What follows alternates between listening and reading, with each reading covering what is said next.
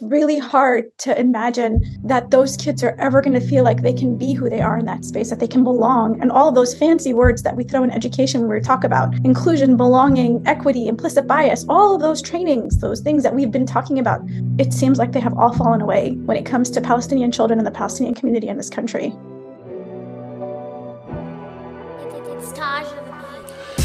And welcome, ladies and gentlemen, boys and girls, guys, gals, and non-binary pals to another episode of All the Above, the show that gives you an unstandardized take on education.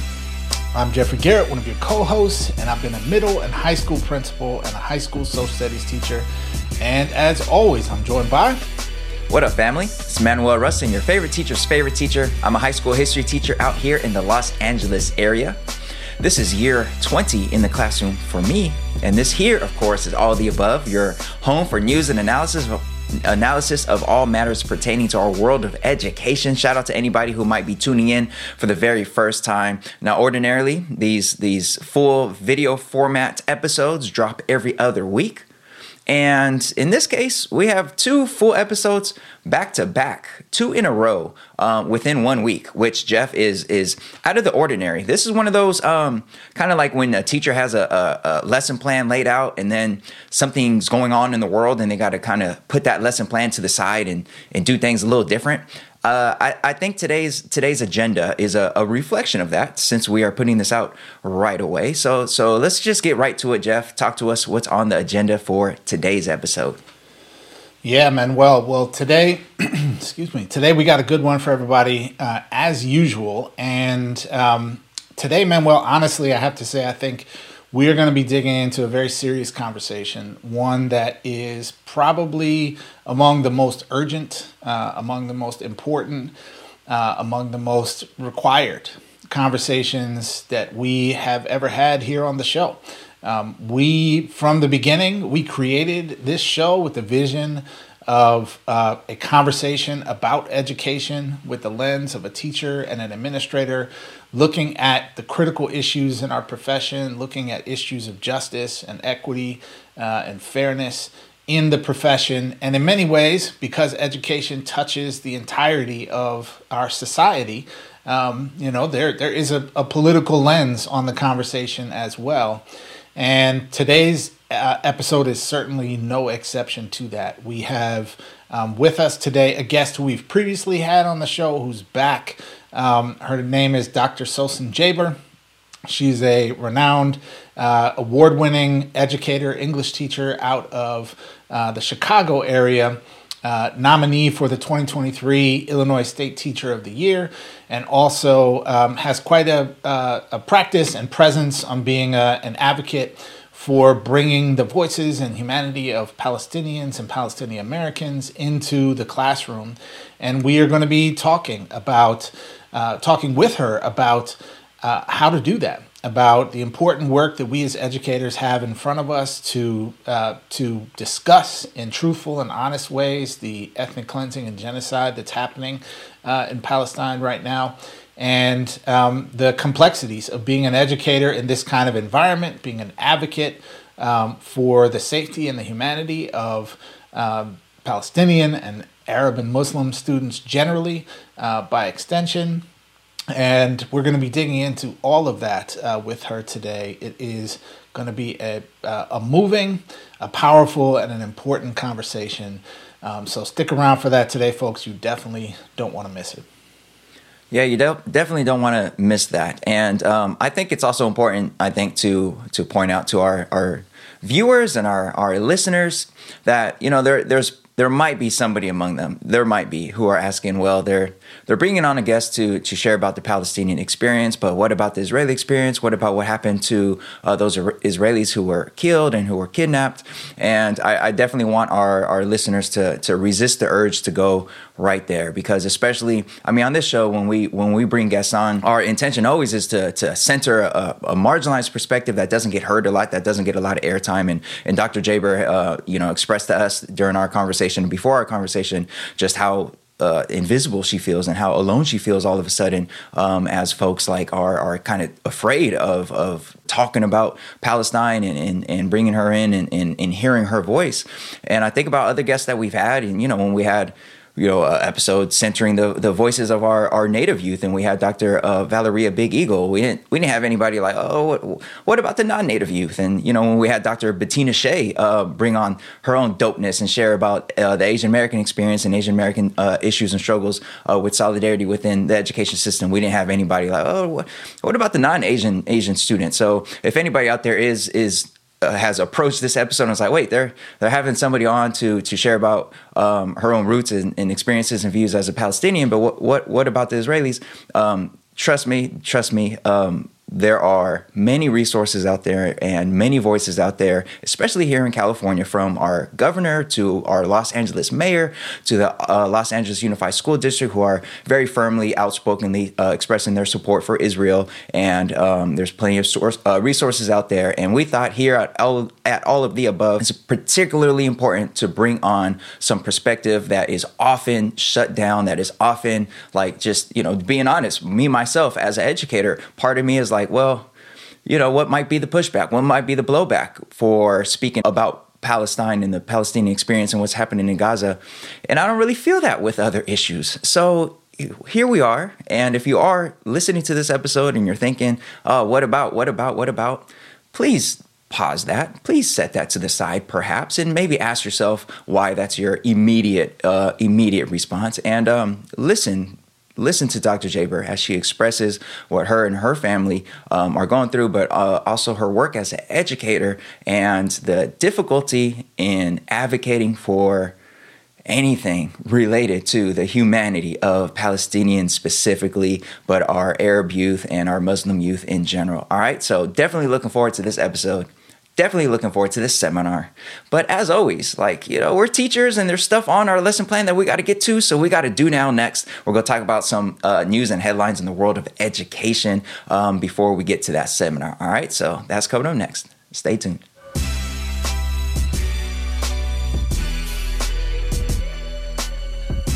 All right, folks, now it's time for today's Do Now.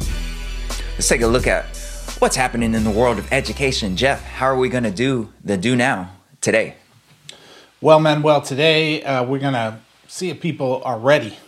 Okay, we got a surprise for you. Hope you've been paying attention. Hope you did your studying, did your homework. We got a pop quiz for you, Manuel. Pop quiz time. Ooh, pop quiz. Let's do it. All right, Jeff. I'm sure back in the 90s, you saw that Spike Lee classic, Mo Better Blues. I want to know what rhymes with better, but makes kids very much worse. Man, now that you mentioned Mo Better Blues, I'm thinking about on the Roots album, Things Fall Apart, when they had a clip. I think it was on the intro track to that album of Wesley Snipes, yelling at the rest of the band, you the people don't come to see us play because you don't give the people what they want. And it's just one of the most brilliant lines, insightful lines about, the culture and history and evolution of black music in this country and co-optation of black music in this country, which has nothing to do with the question you just asked, but you made me think of it. So I love me some good Spike Lee movies, man. It's been a while. I've had to dust off those DVDs. What rhymes with better but makes kids worse? I'm going to say cheddar. Cheddar cheese is full of fat and salt. And cheddar. That's my answer. Very interesting. You definitely sound like a student who did not study for this quiz because, for one, you went on a wild tangent and then you came back and had a very not correct answer. I suggest, Mr. Garrett, you spend some more time studying and less time on social media because, of course, the answer here is Meta, the parent company of Facebook and Instagram. Been spending too much time on social media, Jeff. That's why you missed that one. All right, this story here comes to us from Kara Arundel for K-12 Dive, and she reports about a bipartisan collection of attorneys general in 41 states and the District of Columbia who announced recently that they are suing Meta, the parent company of Facebook and Instagram, alleging that it designed and deployed harmful social media features targeting children and teens. In one filing, states joined in a complaint saying the company's platforms have, quote, profoundly altered the psychological and social realities of a generation of young Americans. The Florida lawsuit reads, quote, "The overwhelming mental health needs of students caused by oversaturation of social media have forced schools to respond. The state's complaints are similar to multi-district litigation filed in March, which consolidated lawsuits against social media companies from several school districts. In the multi-district filing, plaintiffs are suing social media companies, including Meta, but also the companies behind Snapchat, TikTok, and YouTube, over claims that their apps are addictive, damaging to students' mental health, and draining to schools and other government resources." In an email, a Meta spokesperson said in response to the lawsuits, quote, "We're disappointed that instead of working productively with companies across the industry to create clear, age-appropriate standards for the many apps that teens use, the attorneys general have chosen this path." Well, Jeff, social media companies coming under some fire. We have some lawsuits, multiple lawsuits happening about what these social media companies, what role they might have had in really messing up our young people, man, or at least contributing to ongoing mental health challenges and associated problems among our youth. What are your thoughts on this, Mr. Social Media, Jeffrey Garrett? Yeah, well, folks know, we've talked about this a few times before on the show, Manuel. I'm officially the old man Grinch who is like, social media is the devil and children should not be on social media at all. Now, I also admit that I am biased and scarred by my time as an administrator and the number of, felonies and other kinds of things that I saw students inadvertently, commit on social media, or advertently, is that a word? Commit on social media. But so I'm not a fan at all. I think, Manuel, at the largest scale, the idea of these lawsuits is amazing. I hope they win. I honestly, like this, I know that what's probably going to happen is they're going to reach a settlement, a year or two from now, because Facebook has unending sums of money. Or Meta has unending sums of money and will lobby, buy off judges and buy off Congress people that, frankly, they've already bought off, but they'll do even more of that. And they'll get off with some somewhat hefty fine that'll effectively be a slap on the wrist for this company that's worth, billions and billions and billions of dollars. But this is an organization that preys upon young people, absolutely, that exploits young people. And this is their corporation is a perfect encapsulation, Manuel, of how the mechanisms of the market function and don't require individuals to be, the boogeyman themselves, right? This is literally an industry that doesn't care if our children live or die. And and I say that literally, Manuel. You might say, okay, of course they don't want the children to die because they can't continue to profit off of them if they die. Well, if that was happening with all the children, that might be true. But they actually profit literally, Manuel, from suffering and misery from a good chunk of the children because that generates clicks. Right? They're making money off the stories about kids who are committing suicide and self-harm and getting into fights at school and all these sorts of things because it generates clicks, which generates ad revenue. Okay? Like, that is the insidiousness of this industry that we're talking about. And I could not be happier that state attorneys general are out here suing them. I hope they sue them for trillions of dollars. Like, literally, I hope they cripple this company, Meta, this collection of companies, this, corporate house of cards, and cripple them, bring them to the ground, Manuel, and we can start over with social media in something that has regulations that actually serve the interests of the people rather than the interests of the greediest, most exploitative among us. I could not be have a lower opinion of the impact of social media on young people. I think it's extremely dangerous. I think we need to regulate it like we do with everything else that's extremely dangerous for young people to be around or to intake into their bodies, like alcohol or other kinds of drugs, like sex, like, dangerous toxic chemicals, like firearms, like social media is in that category of things. Okay. That's how I feel about it. Couldn't be happier that this lawsuit is happening. I'm having trouble discerning in your response exactly whose side you're on here, Jeff. Sounds like you're anti-social media by a hair, by a little bit. Yeah, I too am very much anti everything with social media. I think anybody who listens to all of the above or watches our shows, anybody who came of age prior to social media being what it is, I think a lot of us, look back at those days and think about what young people go through now and just feel some sense of fear for what ongoing impact this is going to have, because just seeing young people grapple and struggle with being constantly connected, constantly online, I just feel for them. I wish they could experience, like I share this with students a lot, or like routinely, like I wish you could just experience what it's like to not have that in your life, to like the school bell rings and you do whatever after school activities and go home and like you're truly disconnected. Like there's a level of peace and harmony that came with that. And of course, there's a lot of benefits of being connected, especially for our most marginalized youth who like it's the social media spaces where they find where they feel seen and they have the connections that help them understand who they are and be who they are.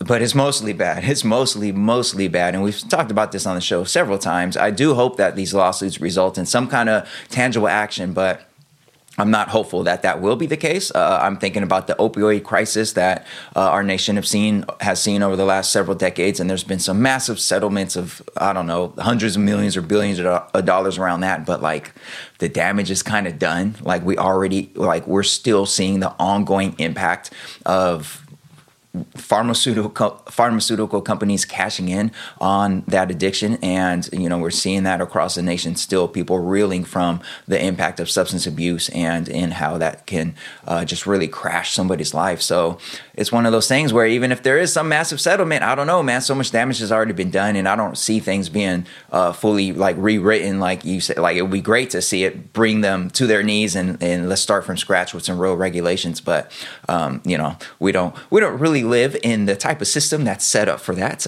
not with so much money on the line for sure. But shout out to the school districts and the states and these attorney generals for stepping up and trying to do something. And we could just continue to do what we can as educators to try to help students understand the impact and help them understand how to, I don't even know, man, like self-monitoring and all that stuff. It's just like, I don't even know that really helps. You know what I'm saying? Like we need bolder action than us educators like talking to students about the social media use. But this is still something to be in support of, and hopefully it's one of many actions that could come down and do something to address this ongoing problem that we're seeing with teens' social media use. Yeah, I think you're right, Manuel. There's definitely a reasoned wisdom in what you just said, and I'm not holding my breath here on the $1 trillion lawsuits to Meta.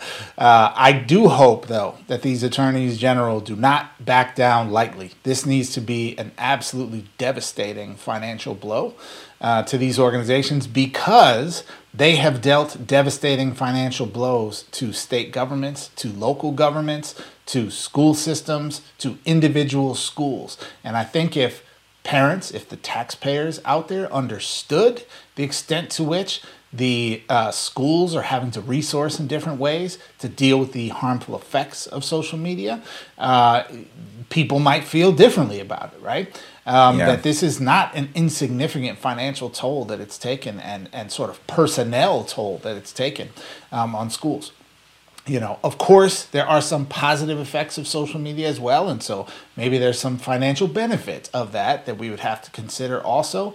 But these corporations absolutely make money off of doing harm to our youth, exploiting our youth, stealing their data illegally and using it against them and their families.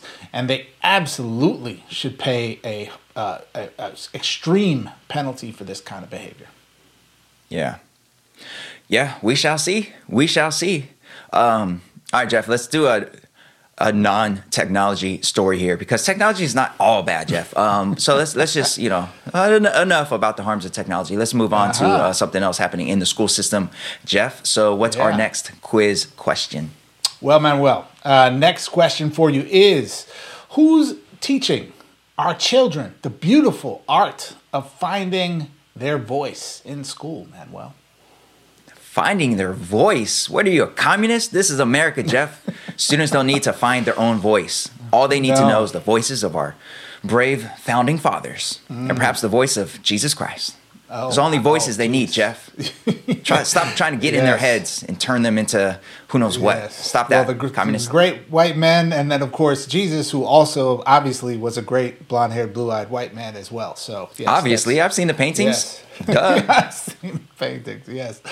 Oh, goodness, man. Now I just had a flashback to that scene in Spike Lee's Malcolm X when he's in prison and the priest or whoever's teaching in prison is like asking him about Jesus, and he's like, and he turns to the painting and he's like, well, Jesus was white, of course, isn't it obvious? And he goes, that is obvious. And then he quotes the scripture about, hair like wool and feet the color of brass or whatever. So anyways, side notes today. Shout out to Spike Lee, man. A lot of good movies in that 40 Acres and a Mule collection. Yes. Okay, Manuel. Did you give an answer to the question there? Did I? I got sidetracked. I didn't. Okay. So I'm just wrong, I guess. You're just wrong. I don't really have an answer, Jeff. I don't think kids need to find their own voice. I think that's how you get in their head and get them to, I don't know, want to change identities or something crazy. Yes. Well, the correct answer to this question, Manuel, is Skynet. Which, for all of my Terminator fans out there, is the AI that brought about the apocalypse in the James Cameron, I think it was James Cameron, used to be a trilogy. Now it's whatever. They got 17 movies with 75-year-old Arnold in them.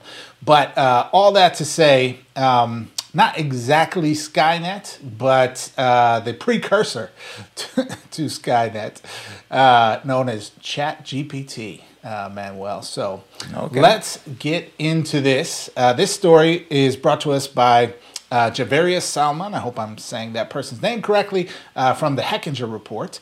And now that ChatGPT is here to stay, experts like Sarah Levine from Stanford's Graduate School of Education are trying to figure out how to teach writing to K-12 students in the age of AI. Quote, the question that teachers are having to ask themselves is, what's writing for? Levine said. ChatGPT can produce a perfectly serviceable writing product, but writing isn't a product per se. It's a tool for thinking, for organizing ideas, or figuring out what you think. Earlier this year, Levine and her team conducted a pilot using ChatGPT in a San Francisco high school. They found that students looked to ChatGPT primarily for help in two categories. One, ideas or inspiration to get started on the prompt questions, and two, guidance on the writing process. What the kids are now getting from AI is what expert writers already have, a big bank of examples that they can draw from when they're creating. While the study is ongoing, the early findings revealed something surprising. Kids weren't excited about ChatGPT's writing. They thought it was too perfect, or like a robot, Levine said. She also said that to her, that was the big takeaway of the pilot. When students contrast their own writing with ChatGPT's more generic version, they were able to understand what their own voice is and what it does. So, Manuel, I have been highly skeptical of AI and ChatGPT specifically. I am a stodgy, curmudgeonly old man in this equation. But this story really stood out to me as are there positive uses for tools, for AI tools in the classroom like this that people like me have perhaps been suspect of or ignoring that we should be exploring? And I'm very curious to get your take on this. Well, Jeff, I didn't read the article, so I just went to ChatGPT and asked it what it thought. And I'll throw that up on the screen for folks who are viewing this, but I asked ChatGPT, Can ChatGPT be a useful tool for teaching students how to write well? And shocker, Jeff, it says yes. ChatGPT can be a useful tool for teaching students how to write well, but it should be used in conjunction with other teaching methods and not as a sole or primary resource.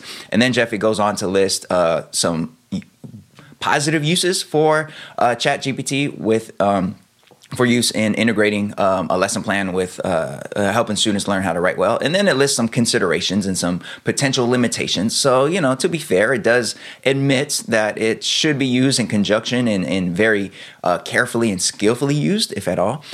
So there is that. And I know there are a lot of teachers who have expressed their intention to, instead of trying to limit or restrict these tools, to use them, to integrate them into their own teaching and learning so that students could use them as tools. And I know there's a lot of resources out there. There have been a lot of presentations, a lot of workshops. There's been a lot of PD out there about how to use AI in the classroom. So, I do think there's an area. I think there's a lot to that, and I do think a lot of these tools can be very useful for various things. However, overall, I do think we need to be focusing more attention on critically disrupting our march towards just allowing these billion-dollar companies to dramatically transform the world, the society that we exist in. Like ChatGPT, the P stands for pre-trained. It's trained off of existing stuff that humans made, and you're not giving any credit to those authors when you're having students utilize this particular generative AI model. You're not giving any credit to whatever authors that it pulled from, because it's not giving any credit to them. So there's ethical concerns there right off the bat. And of course, folks have talked about the ethical concerns with generative AI that creates visuals and art, and the artists that it's been trained on, and how those artists are not getting a single cent or recognition for contributing to this very big money making endeavor that so many companies are investing in. So there's ethical considerations there. I think about how when cell phones first came out, teachers like myself were of the mindset of, instead of trying to fight against it, it's inevitable, it's happening, so get with the program and find ways to use it positively in the classroom. And that was fine for a little while, and now we've reached a point where that's no longer fine, because now, just like our last story reported, mobile technology and then social media that's connected to it is doing so much damage that it's like, maybe we shouldn't have just accepted it so easily as it was emerging. Maybe we should have been more critical about it and slowed it down some before finding ourselves in a situation where we just can't do nothing but accept it. So that's my main message to teachers, to educators out there who are of the let's use it, let's learn how to utilize it in the classroom. My main message is there are uses for it. I agree. I acknowledge that. But there are ethical considerations. And more importantly, these for-profit companies, they do not have our humanity at heart as they try to continue to grow this and instill this into our everyday experience. And we need to be a voice for slowing this down and critically analyzing the extent to which the overall, whether this is an overall benefit for our young people. So, that's my take. I get it. I see it. I get that there's benefits to it. So I'm not, shut it all down, but I wish we could do more to critically assess it before just having the mindset of like, well, it's here to stay, so might as well just utilize it. Because I think that's the mindset that a lot of educators have now. It's just like, oh, it's here to stay, so you might as well get comfortable with it. Yeah, I that resonates with me deeply, Manuel. And I will say, I do think what was described in this article was fascinating from the standpoint of introducing AI into the classroom as a vehicle for helping students explore approaches to writing in a way that would be impossible for one teacher to do with a large class, right? To have this highly personalized, like, craft something, dump it into ChatGPT, get some feedback, see what ChatGPT comes up with, critique it. Like, a teacher couldn't do that with 30 kids in a class at once, right? Yeah. Not for each individual kid. And so there's a personalization and a labor reality component of this that I think could actually be really intriguing. Now, in order for me to endorse that, I would need to see that the AI is bound very strictly by some, by some ethical rules that actually center a non-exploitative relationship of the information that children will be funneling into the app. So no profit being made off of it, no use of the data for marketing purposes, no selling to third parties at all, right? Like purely for educational internal use, right? Now, how we control that, police that, regulate that, I don't know. The financial incentives for these folks to use this data in malicious ways is through the roof. So, and by malicious, I don't always mean that like they're coming to ruin you, but like malicious in the sense that like they're going to figure out, oh, your family's having a stressful time right now, so we should start marketing chocolate cake and, massages to your parents or whatever, right? Like it's that level of greed that, that is driving what's happening here. And so I would need to see some real safeguards and regulation with stiff penalties for corporate folks who want to break these rules. If we could do that, this could offer a tool to support students with the immensely important craft of writing in a way that could be powerful. So I appreciate the study. I remain a skeptic, but I'm interested to see what comes out of this. I am too. And I'm growing less afraid of where this is all going because I've been tuning into various podcasts and reading various articles by folks who know a lot more about artificial intelligence than I do in terms of what these models actually do. But I am also very much keenly aware that the technology is rapidly evolving, and it is in the interests of these companies to be the first to get to something, like to get to the next level. So the race to have like the best AI out there, I think, is going to dramatically change what this looks like in the classroom. Just like with cell phones, like at first it was like cool, nice little tool, you could access stuff and whatever, and now it's very different. So I think with AI, whatever its studies find using the current ChatGPT, either 3 or 4, versus what they're going to find 5 years from now, again, that's why I'm like, we should continue to critically question, because it's a rapidly evolving situation and we don't know what it's going to look like in 5 years in the classroom. It might be to the point where the lesson plans described in this article are just so obsolete because, for whatever reason. So always question. All right, folks. That's about it for today's Do Now. I don't think we did too well on those quiz questions, Jeff. I don't think we had the right answers there, but next time we'll just pop them into the old algorithm machine and get the right answers from whatever the next iteration of ChatGPT will be. But up next, folks, we have a very important pressing discussion with Dr. Sawsan Jaber, who will share a bit as an award-winning educator and as the daughter of Palestinian refugees, share a bit about all that's happening and how it impacts our students right now in the classroom. So stay tuned. Seminar up next.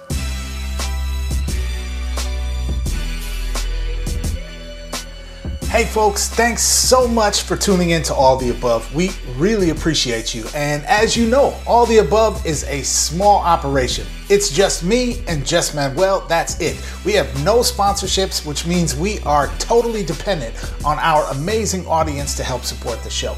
So here's what you can do.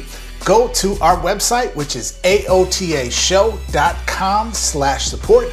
That's aotashow.com/support.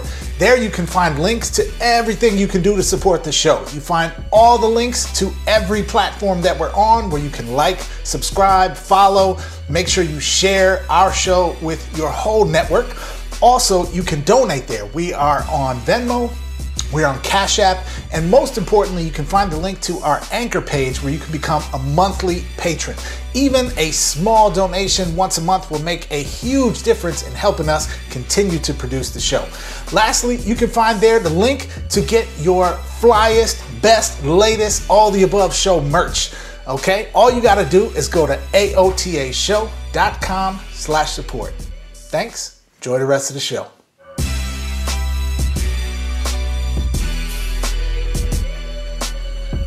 All right, folks, welcome to today's seminar. Thank you so much for joining us today. And we are privileged and honored to have with us today a very important guest. One might argue This is among the most urgent and important guests we've had on all the above in the history of our show. And we are going to be exploring a topic today that is front and center, most certainly in the news media, and also front and center in the minds of hearts of people that are concerned with justice, concerned with life, concerned with issues related to colonialism and resistance against it. And we are honored to have back with us today Dr. Sawsan Jaber, who's here to help us explore, in particular, the issues surrounding what is happening right now in Palestine and Israel, the genocide and ethnic cleansing that is taking place there, and how we should be engaging with this topic in the nation's schools. So, Dr. Jaber, welcome back to All the Above. Thank you for having me. Thank you for taking this topic that most people choose to be silent on and bringing it here. I can't tell you how appreciated and how, like I said earlier, it feels like a lifeline. It feels like there's been so much silence that when someone does speak up, it feels like a breath of fresh air and like you can breathe for a little bit. So thank you. Well, you are welcome. We're very grateful to have you with us today. And folks, let me tell you a little bit more about our guest. Dr. Sawsan Jaber is a global educator, presenter, equity strategist, curriculum designer, and keynote speaker of over 20 years. She is currently a high school English department chair and a district equity leader at Maine West High School in Park Ridge, Illinois. Dr. Jaber founded Education Unfiltered Consulting and works with schools nationally and internationally. She completed her PhD in curriculum and instruction with a focus on inclusion and belonging of students from marginalized communities.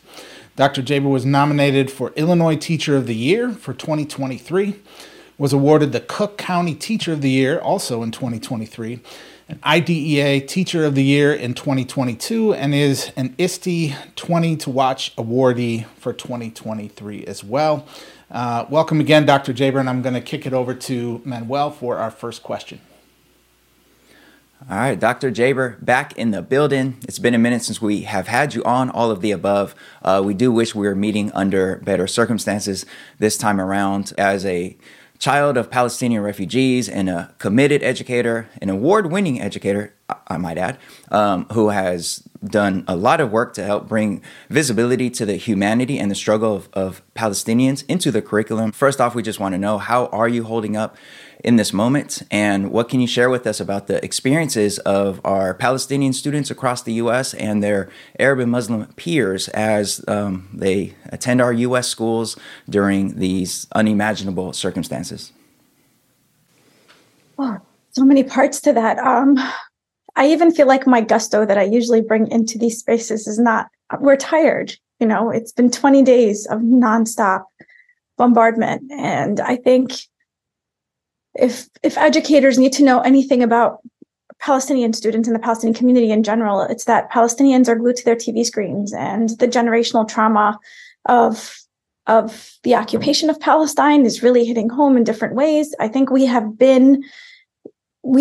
used to war, right? Like, we have been occupied since 1948. This isn't the first incursion in Gaza. This is different, though. It's different in a lot of different ways. I think it's different because social media has really brought it into our homes in a lot of ways, that we are seeing a much more graphic image. And it's not the first time we've seen graphic images. We've kind of seen pictures in the aftermath of like the 1967 war, of Sabra and Shatila, of the 2009 incursion in Gaza, of the 2014 incursion in Gaza. But this is just much more violent.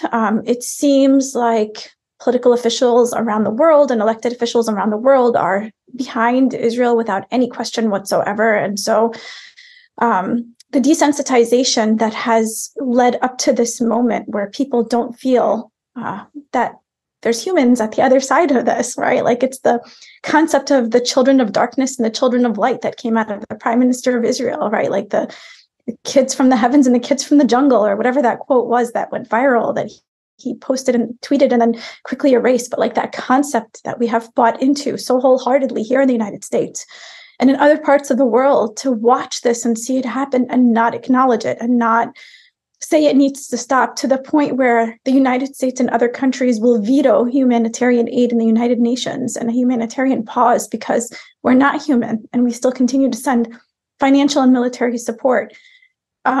Schools, entire districts this time here in the Illinois state, where the largest population of Palestinians in the country lives, have sent letters to their entire communities supporting Israel. And what is that saying about how you regard us as people? Do you regard us as people? It's really hard to imagine that those kids are ever going to feel like they can be who they are in that space, that they can belong. And all of those fancy words that we throw in education when we talk about inclusion, belonging, equity, implicit bias, all of those trainings, those things that we've been talking about, especially during COVID and post-COVID, it seems like they have all fallen away when it comes to Palestinian children and the Palestinian community in this country.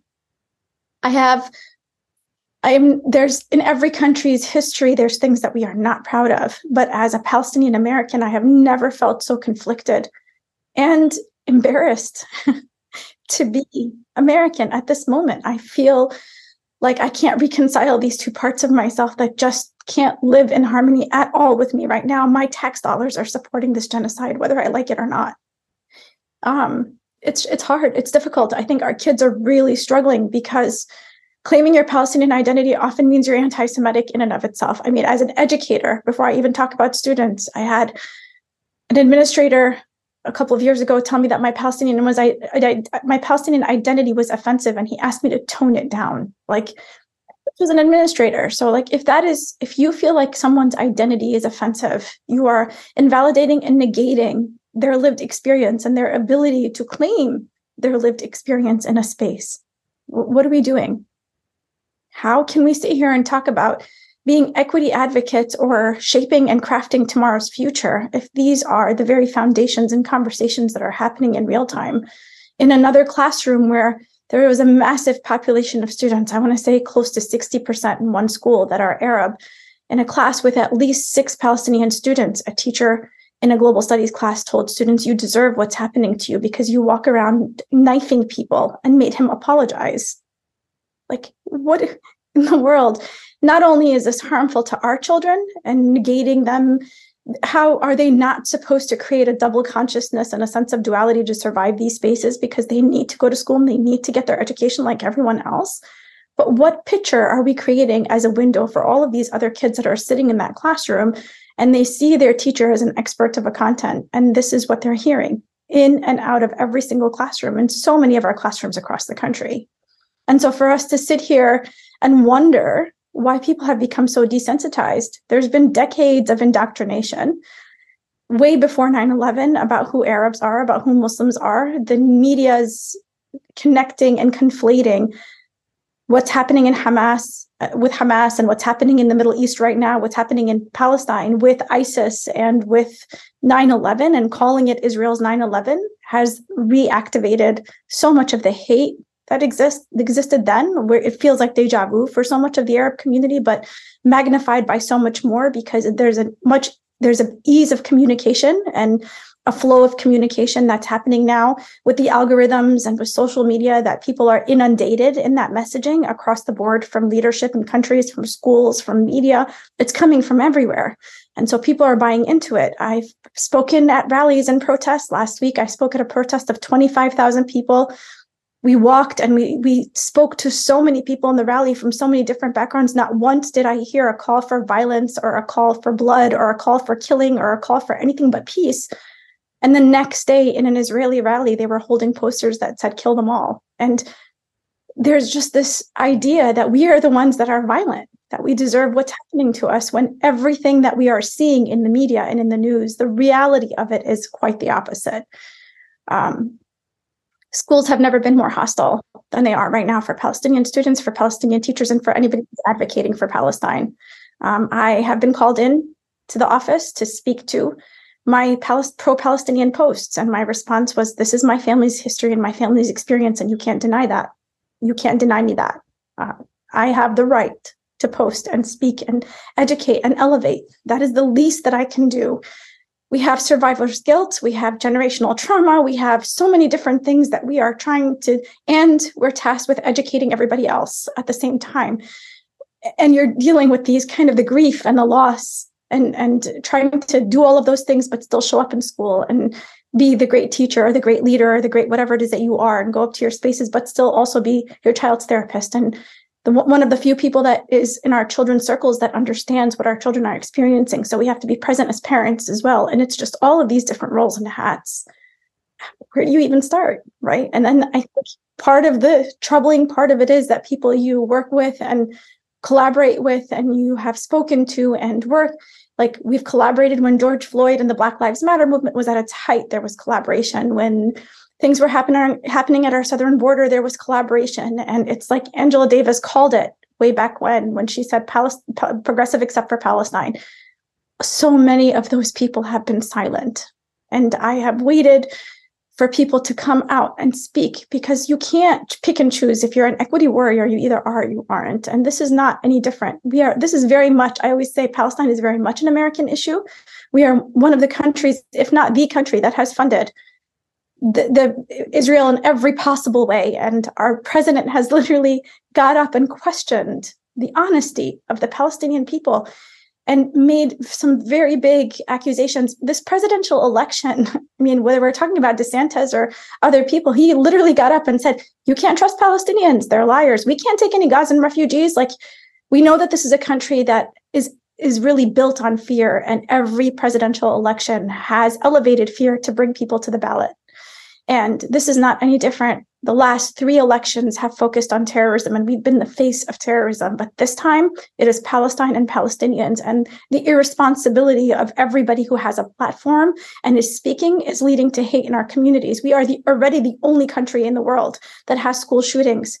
How do we not have an interest in creating community and in people understanding each other so that we are not afraid of each other, but we are literally working to elevate more and more fear and elevate the hate crimes that we are seeing happening? I mean, our private schools in Illinois have been closed for almost 10 days now because they keep receiving bomb threats. They've been on e-learning. The little boy that was stabbed 26 times in Plainfield 2 weeks ago, there was a boy that was thrown out of his 6th floor dorm room and died in New Jersey. The hate crimes are just, and you're not hearing about a lot of these things on the news because it's not important right now. What's important is that Israel needs to protect itself. That's the narrative that we've bought into and that we choose to support and elevate here. Yeah, Dr. Jabra, there's so much there to what you just said. And first, I feel like I need to just again acknowledge and appreciate your strength and your willingness to come talk about this with us today. I can imagine the last few weeks have just been an unending source of pain and stress. And so we're just grateful for you sharing this perspective with us and with our audience. And I think what you said about the narrative that is happening, the sort of control of the conversation that many people are experiencing, whether they're conscious of it or not right now, and coming out on the side of a sort of pro-genocide position is intolerable and is something that we need to challenge. I this morning saw the first thing that I saw on social media was actually an image out of New York City with a bunch of what was reported at least as Jewish protesters who were wearing "Not in Our Name" shirts and occupying some public space. Sorry, I missed what it was, but rallying for a ceasefire and an end to the genocide and occupation, and being arrested by the NYPD, which also gets training in part from the Israeli state, the Israeli military, which was just sort of an eerie juxtaposition of things to see that, this is not something that's just far away and over there and has no ramifications here in this country as well. And we are absolutely wrapped up in, culpability in what is happening in that part of the world right now. Pivoting a little bit to our next question, the last time that you were here, you spoke eloquently to us about the importance of language when we're discussing Palestine and Israel and the kind of framing of the conversation. And today, in this moment, that feels, perhaps more important than ever. There has been such a sort of dominant narrative that we see on the mainstream media, that we're seeing from our elected officials, from the president himself, that is really pushing overtly or even sort of subtly a dehumanizing perspective on Palestinians and a centering of the conversation on the humanity of Israelis and the inhumanity of Palestinians.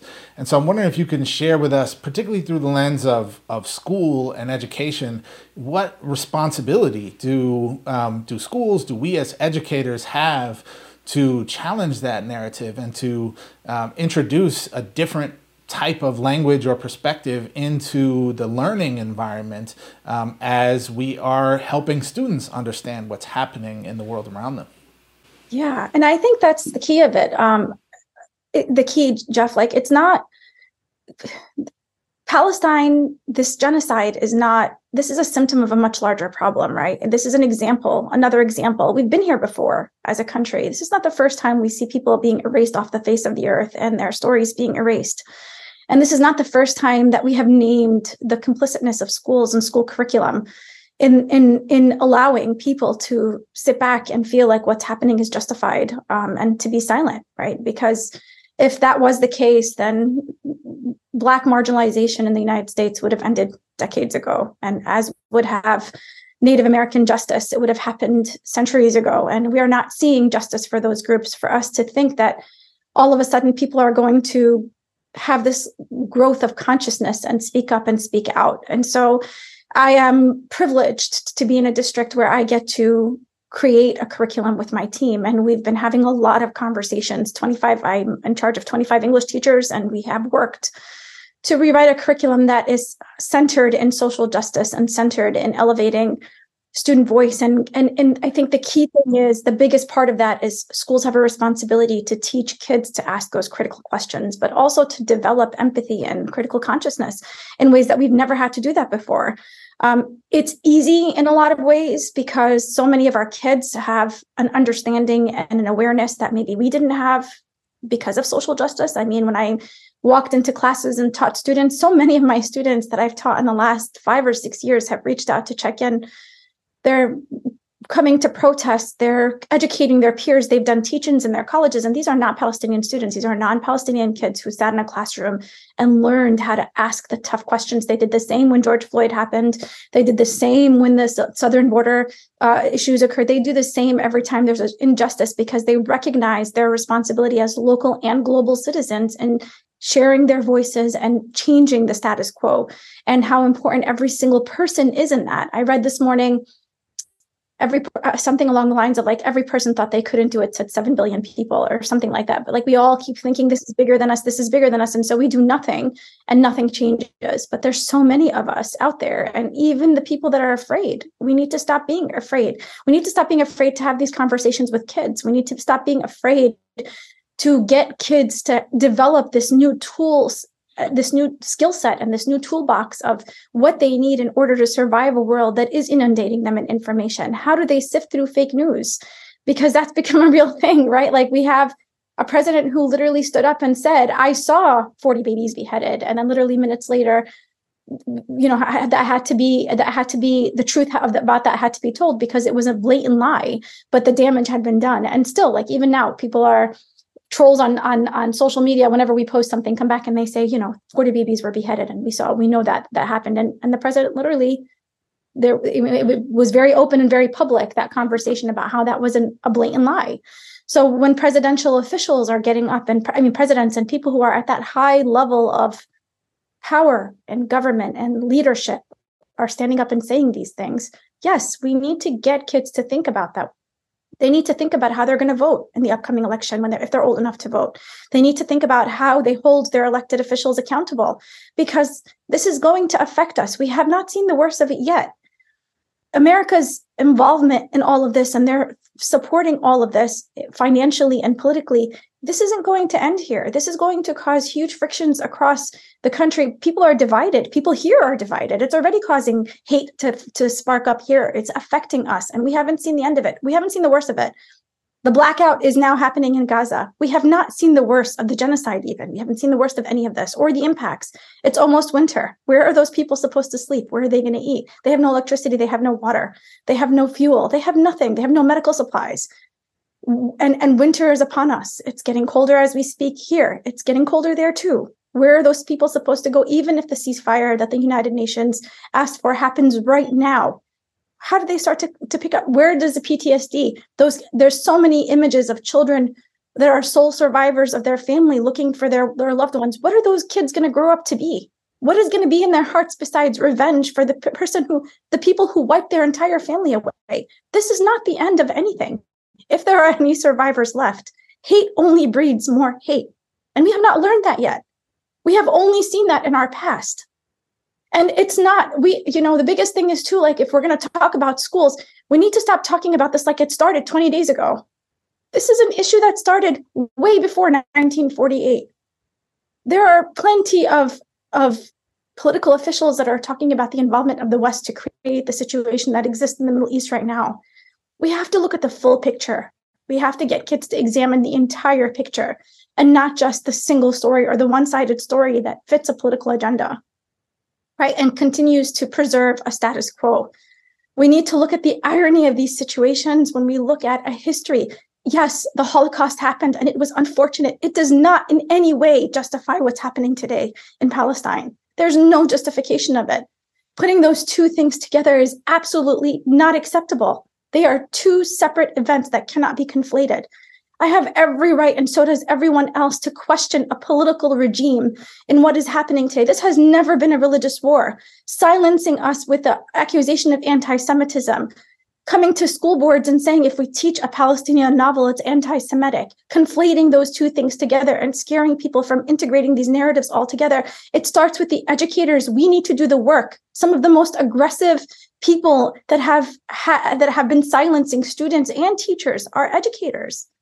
It's not kids. Kids have been more willing to listen to each other and to share and validate and elevate and just appreciate, if not respect. Even if we're different, we respect each other enough to learn from each other. Our children are better than we are. They are more open to these things than we are because they've been exposed to more. They're not living in a world where there's only one side of the story. It's the adults that are working to indoctrinate and the adults that are working to really immerse kids in one side with their locus of control that is leading to so many of these issues where we're seeing this domino effect. We have to wake up. We have to. I keep saying, being a teacher, I've been saying for decades now, teaching is heart work. It's healing work. We have the opportunity to heal. And it's Palestine now, but we have seen time and time again that when we allow injustice to happen in one space, it's just a matter of time before it sparks up with who's next? Who's next? This isn't our first genocide as a people. We've seen Bosnia. We've seen genocide happen in so many different parts of the world. This is not the first genocide to happen. And for these countries that claim that I keep thinking back to like the Olympics and how so many people were critical of Qatar's workforce and their labor laws and how inhumane they were. And I'm thinking, you're the very people that are okay cutting food and water from children. You're the very people that think it's not enough bloodshed for us to have a humanitarian ceasefire. You're the people that are supplying money and political power and soldiers, American soldiers. It's like we don't need that money here. Like we have people that don't have insurance or that are not able to get a proper education or schools that are struggling with funding. And still, as a country, we have been complicit and we have been supportive and we have been in agreement with the decisions our governments are making. The hypocrisy that we are seeing in the world is what we need to teach our kids to question and stand up to. And I will say it time and time again, it is Palestine now, but who is next? Right? If you are quiet, you are opening the door for what is next and what will it look like? And what will the lies be to justify it? Right? And what will those people expect from the rest of the world? And how will the world let them down again and again and again, like we've let past history of genocide and killings and all of these other things happen historically, right? Like the Holocaust. The silence of the world allowed it to happen, right? All of these things that we're looking at historically, they happened because people stood by and let them happen. And here we are again, silent. We're not saying anything. And so it's only going to open the door for more of this and more like this. And that's going to create hate, and hate will only breed more hate. And we are going to continue seeing this domino effect. And this time we're having conversations with countries, entire countries that are nuclear powers. Like, what is going to happen if this escalates and other countries get involved? Are we looking at another World War III?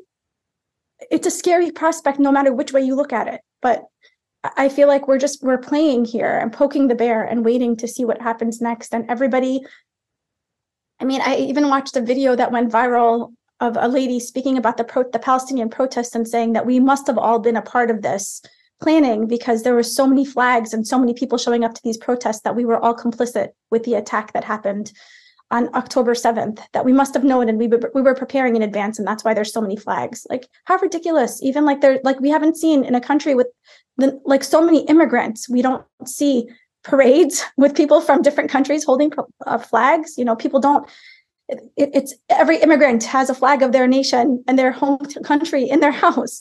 So, but just, and people feeling like, yeah, you're right, I didn't think of that. Like, it's this mob mentality and this groupthink that we have in the United States where people aren't questioning what they're seeing and what they're experiencing, that's leading us to where we are right now. And that's a scary thing that we really need to disrupt in schools. I don't even know if I answered your question. I apologize. But I feel like there's so much background here. And we keep looking at this situation as if it started 20 days ago. And the reality is that we have to look at, like I keep telling people, if we're going to look at things from 20 days ago, yeah, maybe the person who hit first or who took the first punch was Gaza. But we can't. These are people who have been in a concentration camp for 15 years. They have been denied their basic human rights. They have no access to the basic things that people have access to. These are people, everybody in Gaza was displaced in 1948 and again in 1967. These are people who have decades of trauma and have been on the receiving end of bombing and war in the most violent ways. If you are 19, you have lived through 5 wars in Gaza, and that's all you know. What we are seeing on television, it's not the first time they experience it. We cannot fault people for speaking up and fighting back when they have tried peaceful protest. And we saw the results of peaceful protest and the attacks of them on them when they were peacefully protesting just a couple of years ago, right? So they have the right. They have tried every means of speaking up that was peaceful. They've tried civil disobedience. They've tried agreements. They've tried conversation. And we want to sit here and talk about Hamas, and we want to blame Hamas for everything because now Hamas is the devil. The war started in Palestine in 1948. Hamas didn't come into fruition until the 1980s. The West Bank has no Hamas. That's the other side of the Palestinian territories. They're under attack just like Gaza is. There's no way that we can try to create and elevate this monster that we want to blame for everything. The only monster here is the monster that's committing genocide right now and trying to justify it in every way that they can by feeding the entire world misinformation. If there wasn't something horrific happening in Palestine now, they would not feel the need to cut off all the electricity and all of the internet. They would not have anything to be ashamed of, and they would not be trying so hard to silence the media and everybody else. Even the algorithms, even Instagram and Facebook have been not shared, like they've been not allowing people to post, and we've had to do like algorithm breaks in order for us to get some of our stories there. There wouldn't be such a concentrated effort to silence people if what we knew we were doing was honorable. If we just stopped to think about that, we would question everything that was happening here, but we're not thinking. We are just taking it all in without asking any questions. That's the biggest issue here. Yeah, well, a lot of questions are being asked by students right now. I know I'm not the only teacher who has been asked over the last several weeks by various students about what's going on, just basic questions like, hey, Rustin, what's actually happening? Like they're seeing all these images, they are coming across all these posts on their social media, and a lot of students, they haven't had any education in the history of this struggle here. So some teachers out there are maybe just now coming around to realizing that they do want to do some intentional work into bringing some visibility into their own curriculum regarding the Palestinian struggle. And last time you were on our show, you spoke about sharing resources with educators, sharing books and other things with educators across the nation who were committed to to bring visibility to the Palestinian experience. And now there might be some teachers who are listening right now who, despite all the pressure to stay quiet, despite the fear of what might happen if they speak on this issue, there are educators out there who are now coming around to it and now want to do right by either their own Palestinian students or by Palestinians in general and humanity in general when it comes to the all the issues you just pointed out with hate begetting hate and who might be next. So what do you have to say to educators out there who might be looking for how to get started in bringing visibility to the Palestinian experience into their classrooms now? I mailed out 400 boxes the last time we spoke to educators across the country. Yeah. And I have 100 more ready to go, waiting for my last shipment of books to arrive so that I can send those out. And I will make 500 more if I need to, because I always say, educate a teacher and you're educating an entire village. Our teachers are where the change is going to happen for every marginalized group. It's going to happen in schools. It's not going to happen on Capitol Hill. I always say that. Like, we put so much impact and effort and focus on like our elected officials who've only let us down time and time again. But those kids that are sitting in our classrooms will one day be those elected officials. And so our effort has to be twofold. And that is to make sure that kids are asking the right questions and getting access to the information. So when they are curious, Manuel, those teachers who are in front of them are answering those questions with fidelity and with honesty and with authenticity, and not by replicating and immersing more and more kids with single stories like we've seen historically in so many of our school spaces. And so, yes, email me, reach out to me, DM me your address. You will get a box as soon as I get my shipment of books. Some of them are backed up because a lot of people are ordering them. I'm also happy to share resources. If you're a part of NCT, we've done specials on elevating Arab voices. We'll be speaking at conferences in NCSS and NCTE.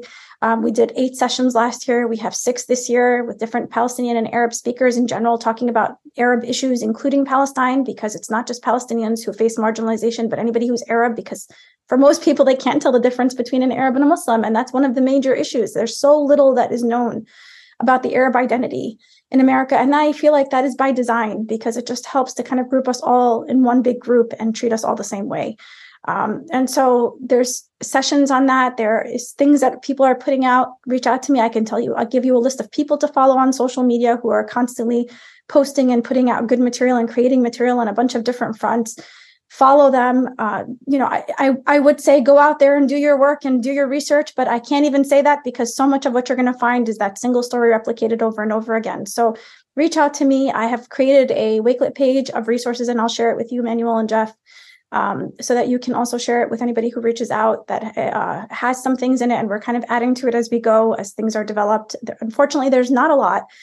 If you have a locus of control, let's get rid of things like the kite runner and replace it with Mornings in Janine. Let's get rid of the kite runner and replace it with They Called Her Lioness, with the lemon tree, where as long as the lemon trees grow. There's so many good texts and own voices that we can put into the curriculum proactively and really diversify. So I teach in a district where, my kids go to a district where there's so many Arab and Muslim students, and there's so many students from diverse backgrounds, yet they're still teaching the dead white men. And so we joke with my oldest daughter, who's 26, and my youngest, who's 16, that if she saved her assignments and submitted them, she would have been able to get all her full scores without putting in any effort, because the curriculum hasn't changed, even though the whole world around us has. And so I think that responsiveness in education, and when you have a locus of control, diversifying voices, creating opportunities for students to really become content creators in your classroom spaces and share. I always say to my students, you are going to be the people who are going to create the text that we're all going to learn from.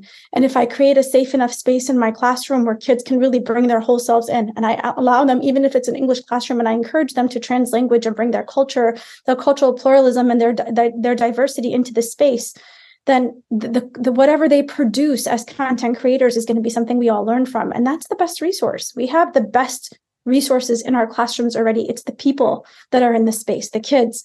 And there's nothing more refreshing than to say to a kid, you matter enough to me for me to say, bring your whole self into this space and be who you are. And then use technology and leverage all of these wonderful tools that came out during COVID for us to connect our communities to communities that are more diverse. And you don't have to, there's no way, as much as I study and I read, and I consider myself an equity advocate, and I'm constantly learning, that I will know everything about every group of people. But proactively proactively, I can create space for students to not to be the gatekeeper of what kids know and what they're exposed to, but for them to elevate their lived experiences, for them to understand that we are different based on our lived experiences and our values will be different based on our lived experiences, for us to understand how important it is for us to heal our world by understanding each other better and respecting those differences. And that how much stronger as a community we are, because those are the foundations of who we are as a classroom community and as a school community. And when I start to develop and build those connections between students from different communities, whether I have a homogeneous school district or one that's more diverse, the experiences of people in different places are going to be different. And they are getting all of those windows into different experiences and different viewpoints, so that when one single story emerges in the news or anywhere else, or in a novel or in something that they're reading or experiencing or they're hearing, they know that even if I read one novel on Arabs, we are not a monolith. Our histories are so complex. I always say I have two sisters, and the three of us are so different that if each of us was going to write a book, they would read so differently. And we grew up in the same house with the same parents. But what happened after we became adults in our lives, really, I can't tell you how different my sisters and I are. There's no way one novel could represent the three of us, and we're three sisters. And so, like, understanding that and just giving kids the opportunity to become content creators instead of just content consumers where we're consuming blindly without questioning, that is our locus of control as teachers. You can be in the most politically charged, high censorship schools, and we can still create space within our locus of control to show kids that we love who they are and we embrace who they are, and we are giving them space to have agency and voice in our classrooms. And that in and of itself is that's our long-term investment as a country. That's what's going to heal us. That's what's going to change this narrative and every other narrative that we have seen historically like it, and avoid us from coming back to this space again. So if we want to really talk about change, there's nobody, and I spoke to a group of upcoming high school students who want to be teachers just a couple of days ago, and I said to them, you have the power to change the world. You need to understand how powerful you are as an educator. Our positionality is one of so much power. And if we can just sit in that for a minute, we would understand that we have the power to change and heal this world in so many different ways if we just took that seriously and we took a step back to unlearn and do the learning that was necessary first before we can actually engage with kids to do this work. That is an incredibly important point, and one that deeply resonates with me and kind of brings me back to a lot of the ideas I entered the teaching profession with. And our next question, our final question for you today, Dr. Jaber, also deals with some of the challenges, I guess you might say, that folks who are attempting to or wanting to do what you're naming, even though it's frankly just shameful that this should be the reality for many folks right now, but folks who are wanting to bring Palestinian, Arab, or Muslim voices into the curriculum, folks who are wanting to explore the realities of what's happening in Palestine right now into their classroom, are also existing in a real climate of fear, which I know you, of all people, know too well right now. Fear that they might be called anti-Semitic by default for discussing anything about Palestine and the lives of Palestinians. Fear that they support terrorism. Fear that they are unpatriotic or somehow against the United States in some way, and these are very real concerns that folks are having, that are silencing at least a portion of folks out there who might otherwise be naturally inclined to want to explore this and want to bring those voices into the curriculum. And so you, as someone who has been just incredibly courageous and bold in your speaking and your public stance on this issue, wondering if you can share any guidance or words of advice, or even just thoughts, reflections for educators out there who might want to take this step forward and are grappling with and trying to think about how to address the very real fear that they're experiencing in their political context. I think we have to give kids more credit, right? Like, if you're in one of those, first of all, if there's any administrators here listening and you think that when these things are happening to kids in the world and you're not addressing them, that they care about anything else that we're talking about in schools, you're delusional. And I'm going to say that point blank to every administrator who's listening here. We need to wake up, because right now my daughter doesn't care for similes and metaphors and science and math and everything else. It just doesn't matter. It's not important. So if we're not acknowledging the actual things, we talk about the social emotional health of our kids. And so much of that comes from the fact that we don't want to name what our kids are experiencing. We want to act like nothing is happening and continue teaching and hope that they get it, right? And when some of our most marginalized groups are so steeped in the oppression that they're in, whether it's socioeconomics or the silencing, and they're not successful in our school spaces, we point the finger at them and they say, you failed, right? But we failed them, and we're continuing to fail by not acknowledging people's lived experiences. So for every administrator who has a locus of control and is supposed to be mowing the lawn and allowing and encouraging teachers to take these stances and fighting the parents and the communities that are silencing schools and literally controlling those schools, you need to take a stance before anybody else. And so that's my first message. The second thing is, for teachers, create learning experiences where the kids are asking the questions, right? We are writing a media studies unit as we speak for my E3 class, and we had half a day yesterday to do some curriculum work. And we're not going to decide what we're going to bring into it, but we're going to ask the right questions so kids will bring current events into the space. And once the kids bring it in, nobody's going to silence you, right? You're not the gatekeeper. It's what's on kids' minds.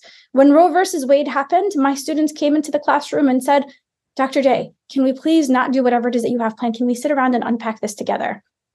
Absolutely. The kids brought it into the space. I had a plan to do something different that day. The kids felt like they needed to unpack and utilize our speaking and listening skills, our rhetorical skills, our persuasive skills, all the things that we do in English to unpack a conversation where our class was literally on two different sides of the argument.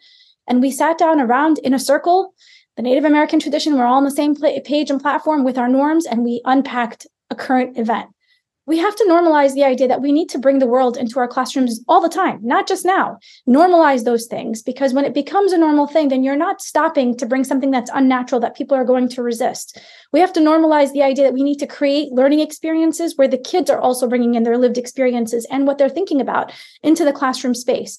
For everybody who's sitting around in the summertime writing an entire year's curriculum, shame on you if you're still doing that, because you are not being flexible enough to meet your students' needs. We're not meeting the needs of the world, and we are still inculcating kids with things that we learned when we were studying to be educators, or things that we used when we were students ourselves. If we are not integrating the world and all of its changes, and if you haven't taught post-COVID, if you have taught post-COVID, you know that teaching as a profession has completely changed. We can't continue to do the same things that we have always done. And that requires us to allow kids agency to determine what their learning looks like in a lot of these spaces. And if we're planning correctly and we're designing instruction correctly, the world is going to come into the curriculum by default, right? It's going to have a place there. Whether we're getting kids to take an article once a week and talk about things that are in the newspaper, that article is going to come in from one of your 25 students in a classroom. There's no way nobody's going to talk about Palestine, Israel with Palestine, Israel happening in the world right now. And then you have to tackle it as an educator. You have to create space for it because the kids are bringing it in. If we're doing things on word choice, what better opportunity is it for us to talk about how headlines about Palestinians talk about how Palestinians die, but Israelis are killed? Why don't we have that conversation, right? And we're not intentionally bringing in either or. We are bringing in real world headlines and events that are happening now to interrogate standards and things that we would have been teaching anyway. You have these opportunities, right? And if nothing else, if you're in that district where you can't even do that much because it's so antagonistic, then you need to just create space for kids to be content creators and use the tools to connect them into different communities and allow them to journal and talk and have some agency to tell their stories. Like I do a whole counter story unit. Even when I taught AP research, I taught it as research as a form of activism, and I taught it with the lens of how can we do research that's going to give people information about what needs to be changed to serve marginalized communities.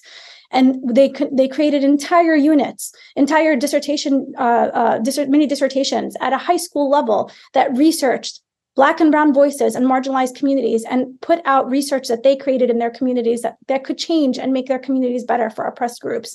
We can be doing this work in small scales. I didn't tell them what to study. I just said, hey, why don't we consider research in this way? Your research can be transformative. It's not just you checking off boxes for this assignment, but think about how you can actually leave your footprint in the community that you're in. What's important to you? Let's talk about important issues that we're facing as individuals. And we generated a list of things. They brought all the issues to the table. I didn't have to do anything. I didn't give them a list to choose from. We generated a list together. Our kids know so much more than we think they know. Trust the kids to be the agents of a classroom. They can do it. They'll bring it in. If the schools won't allow you to bring it in, we shouldn't be the gatekeepers anyway. We should be talking about what the kids need us to be talking about, and they will bring these issues to the forefront. Well, Dr. Jaber, there's so much to talk about and unpack in today's conversation, and I just really want to thank you again for joining us today. I know that this is just a very difficult time for you and for your family and for many folks out there, and just deeply grateful for you lending your insights and your perspective and your expertise to our team here and our audience here on all the above. So thank you so much for joining us today. Thank you again. And I want to apologize because I know that this is not my best self, but I feel like this is the best that I can be in the moment. And so I appreciate you for taking in my scattered thoughts. I hope everybody who's listening today just walks away with the idea that, and I hate to preface and ground this in the idea that we have to have an interest for us to stand up for each other, but we really do have an interest in not seeing our world take these directions and not allowing this violence to occur. Like I've been doing in my public speaking in my keynotes that I've been delivering in the last few months. I've been talking about the idea of radical dreaming, which comes from Jamila Dugan, and just thinking about like my own radical dream for my grandkids to live in a world that's so different than the one that we're living in today. And in the last couple of weeks, I've just been mourning my dream. And I feel like it's just so much further away. It feels so much more far than it was when I was talking about it just 3 weeks ago. And that makes me so sad because I can't tell you the aggression that I faced as a student, the aggression that I continue to face as a teacher, the aggression that my children, every single one of my children's lives, and I have 3 kids, has been defined by macroaggressions in school spaces by teachers. And so I pray and I hope and I dream that we can have a world that's different, that just allows our kids to just be proud of who they are, whatever that is, right? Without feeling like they have to convince people that their humanity matters, without us convincing people that their story is valid, without us having to convince people that they should be allowed to bring their whole selves into a space unapologetically and we'll love them anyway, right? But it just feels so far away today. And I feel like every time we take one step back in the name of equity, one step forward, we take 15 steps back. And I just keep thinking, like, if Martin Luther King were here, if all of these equity advocates that we consider terrorists in their time, that we were afraid of when they were alive, were here, what would they say? Like, it's shameful. I'm sad at the direction that we are taking in general, not just with this and a lot of other things. We need to do better. Yeah, absolutely. Could not agree more. I think that's a perfect note for us to conclude on. And Dr. Jaber, there is no need for you to apologize. You maybe today was not your best self, but it was your brilliant self nonetheless. And again, thank you so much for joining us. Really appreciate your words and your courage in joining us today. Our thoughts are certainly with you and your family, not only in the local context here and remaining safe, but also with your extended family abroad. So thank you so much for joining us, Dr. Jaber. Thank you. All right, folks, that is it for today's seminar. Thank you so much for joining us. Please stick around. Next up is our class dismissed.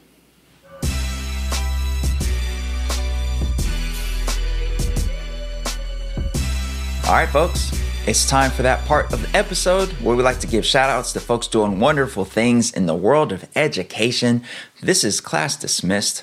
And for those of you who routinely and regularly check in or tune in to all of the above, definitely shout out to you. So as we mentioned earlier in the episode, this is 2 full episodes back to back, partially because of the pressing, just all that's happening right now and our intention to get this episode to you as quickly as possible. But also because, I'm I'm going to be out for a little bit in November, and you might not get another video episode, another full episode for a little bit. And in fact, we probably won't be back with the full episode that has a class dismissed anytime before Thanksgiving break. So we want to take a moment right now to express our tremendous gratitude to all the educators out there who are doing the good, hard, difficult work of fighting for educational justice, including everybody in the AOTA fam. We're very thankful for you and all that you have done to help push us, but also help us grow and help us get into more educators' feeds and timelines and get these conversations out there.